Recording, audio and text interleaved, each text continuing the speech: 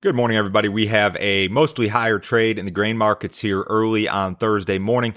It is 6:30 a.m. Central Time. March corn futures up 1 at 448 and a quarter. January soybeans up 14 cents at 1272 and 3/4. March Chicago wheat up 2 and a quarter at 632. March Kansas City wheat up a quarter at 588 and a quarter. March spring wheat up 2 and a quarter cents at 582 and a quarter. So still a very strong action here across the complex.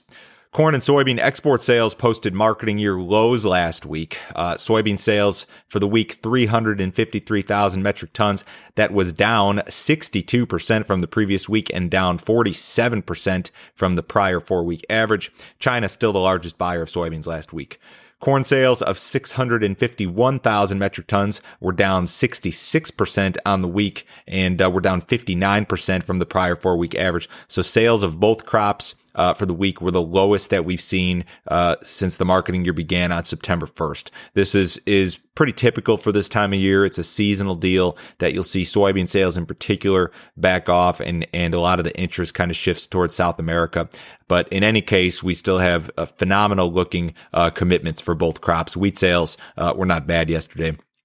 Argentina may plant fewer soybean acres as a result of dry weather. The grain exchange there said yesterday, fields yet to be planted with soy in central and southern parts of the Farm Belt may not get planted due to lack of moisture as the sowing window closes. The exchange is estimating that 77% of that country's bean crop has been planted. Most key soybean growing areas in Argentina will see normal to above normal rainfall during the next 2 weeks. Now, to get a little bit more specific about South American weather here, it really looks pretty favorable to crop production the way I see it. I mean, I know that soil moisture is probably below normal. I know that the rainfalls have been well below normal to this point in the growing season. But most of Brazil, Mato Grosso, surrounding areas will see normal rainfall during the next 7 days. The same can be said for most of Argentina. The exception here during the next 6 or 7 days would be far southern areas and far eastern areas of Brazil. They will be a little bit drier than normal. The forecast really opens up in the period from, say, December 30th through January 5th. You will see normal to above normal rainfall through almost all of Brazil and Argentina during that time frame. So I really don't think this big rally in the beans has a ton to do with South American weather, to be honest. I would say that the forecast looks mostly favorable. U.S. ethanol stocks continue to grow. Stocks reported yesterday 23.2 million barrels. They were up about 1 percentage point on the week. They were up 8% versus the same week last year. Production has just not backed off while demand suffers. Weekly ethanol production, 976,000 barrels per day. That was up 2% on the week, still down 8% from the same week last year. Gasoline demand was up a little bit on the week, but is still 13.8% below the same week last year. So it's very possible, or likely even, that we see a fairly significant decline in ethanol production in the coming weeks amid growing stocks and very soft demand. We haven't seen it yet, but the ethanol production margins currently and for the first quarter do not look good. The U.S. dollar remains under pressure. Barring a big rally next week, we could see the worst monthly close for the dollar since March of 2018. Weak dollar, massive government stimulus, I think there's something to be said there in regard to the action in commodity markets. As a matter of fact, I had 2 charts in my newsletter this morning. The first one was the Bloomberg Commodity Index.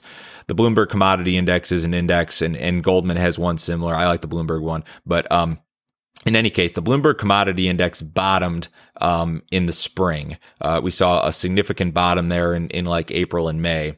And the U.S. dollar topped in late March in that same time frame. So what happened in that time frame? It was on March 27th that President Trump signed the first coronavirus stimulus bill that provided $2.2 trillion in economic stimulus. So essentially, since that time, you've seen a rally of 34% in the Bloomberg Commodity Index, and you've seen a decline of almost 9% in the U.S. dollar. And both of those trends began right around the time that this first stimulus was passed. Now, correlation does not equal causation, but the timing is certainly interesting. The drastic rise in the money supply, I think, I think it has something to do with what's going on in these markets, to be honest. If you want to play the inflation game and you're looking for a market to chase with those dollars, a commodity market with really phenomenal fundamentals like the soybean market, for example, would be a good target for you. The corn market has some better fundamentals than what we've seen in recent years.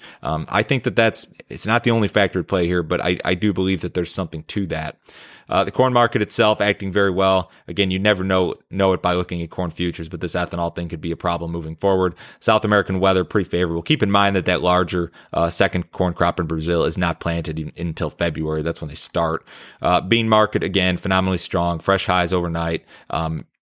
Export sales soft yesterday. You need to see some additional weakness in crush margins if we're going to cap this bean rally at any point, because we really haven't hit a spot that curbs demand in a real significant way. Wheat futures even acting really well. HRW futures posted some fresh highs yesterday and again overnight. We'll see if we can sustain that here today. Cattle futures had a decent day yesterday, up more than $1 in your December, February, and April live cattle contracts. Not much in terms of cash cattle yet this week, maybe 110. It's kind of what we've seen traded, reported from USDA. Feeders were up a little bit. Ahead of the cash open, the Dow's up 30 points, S&P's up about 4, bonds are up a little bit, US dollar is lower, crude oil's down 48 cents at 47.64 in the March WTI. Remember, if you'd like some more information from me, go to my website. It is www.standardgrain.com. Click on Grain Marketing Plan here in the upper right-hand corner. For $49 a month, I will send you my morning email, which goes out every day at 6:30 Central Time. I'll send you my text message service. I will let you know when, how, and specifically I am pricing corn, soybeans, and wheat throughout the year. Certainly check that out. Everyone have a Merry Christmas. Remember, we are off. We close early today at 12:05 p.m. Central Time. And following today's close, the grains reopen Sunday night at 7. Merry Christmas. We'll talk to you later.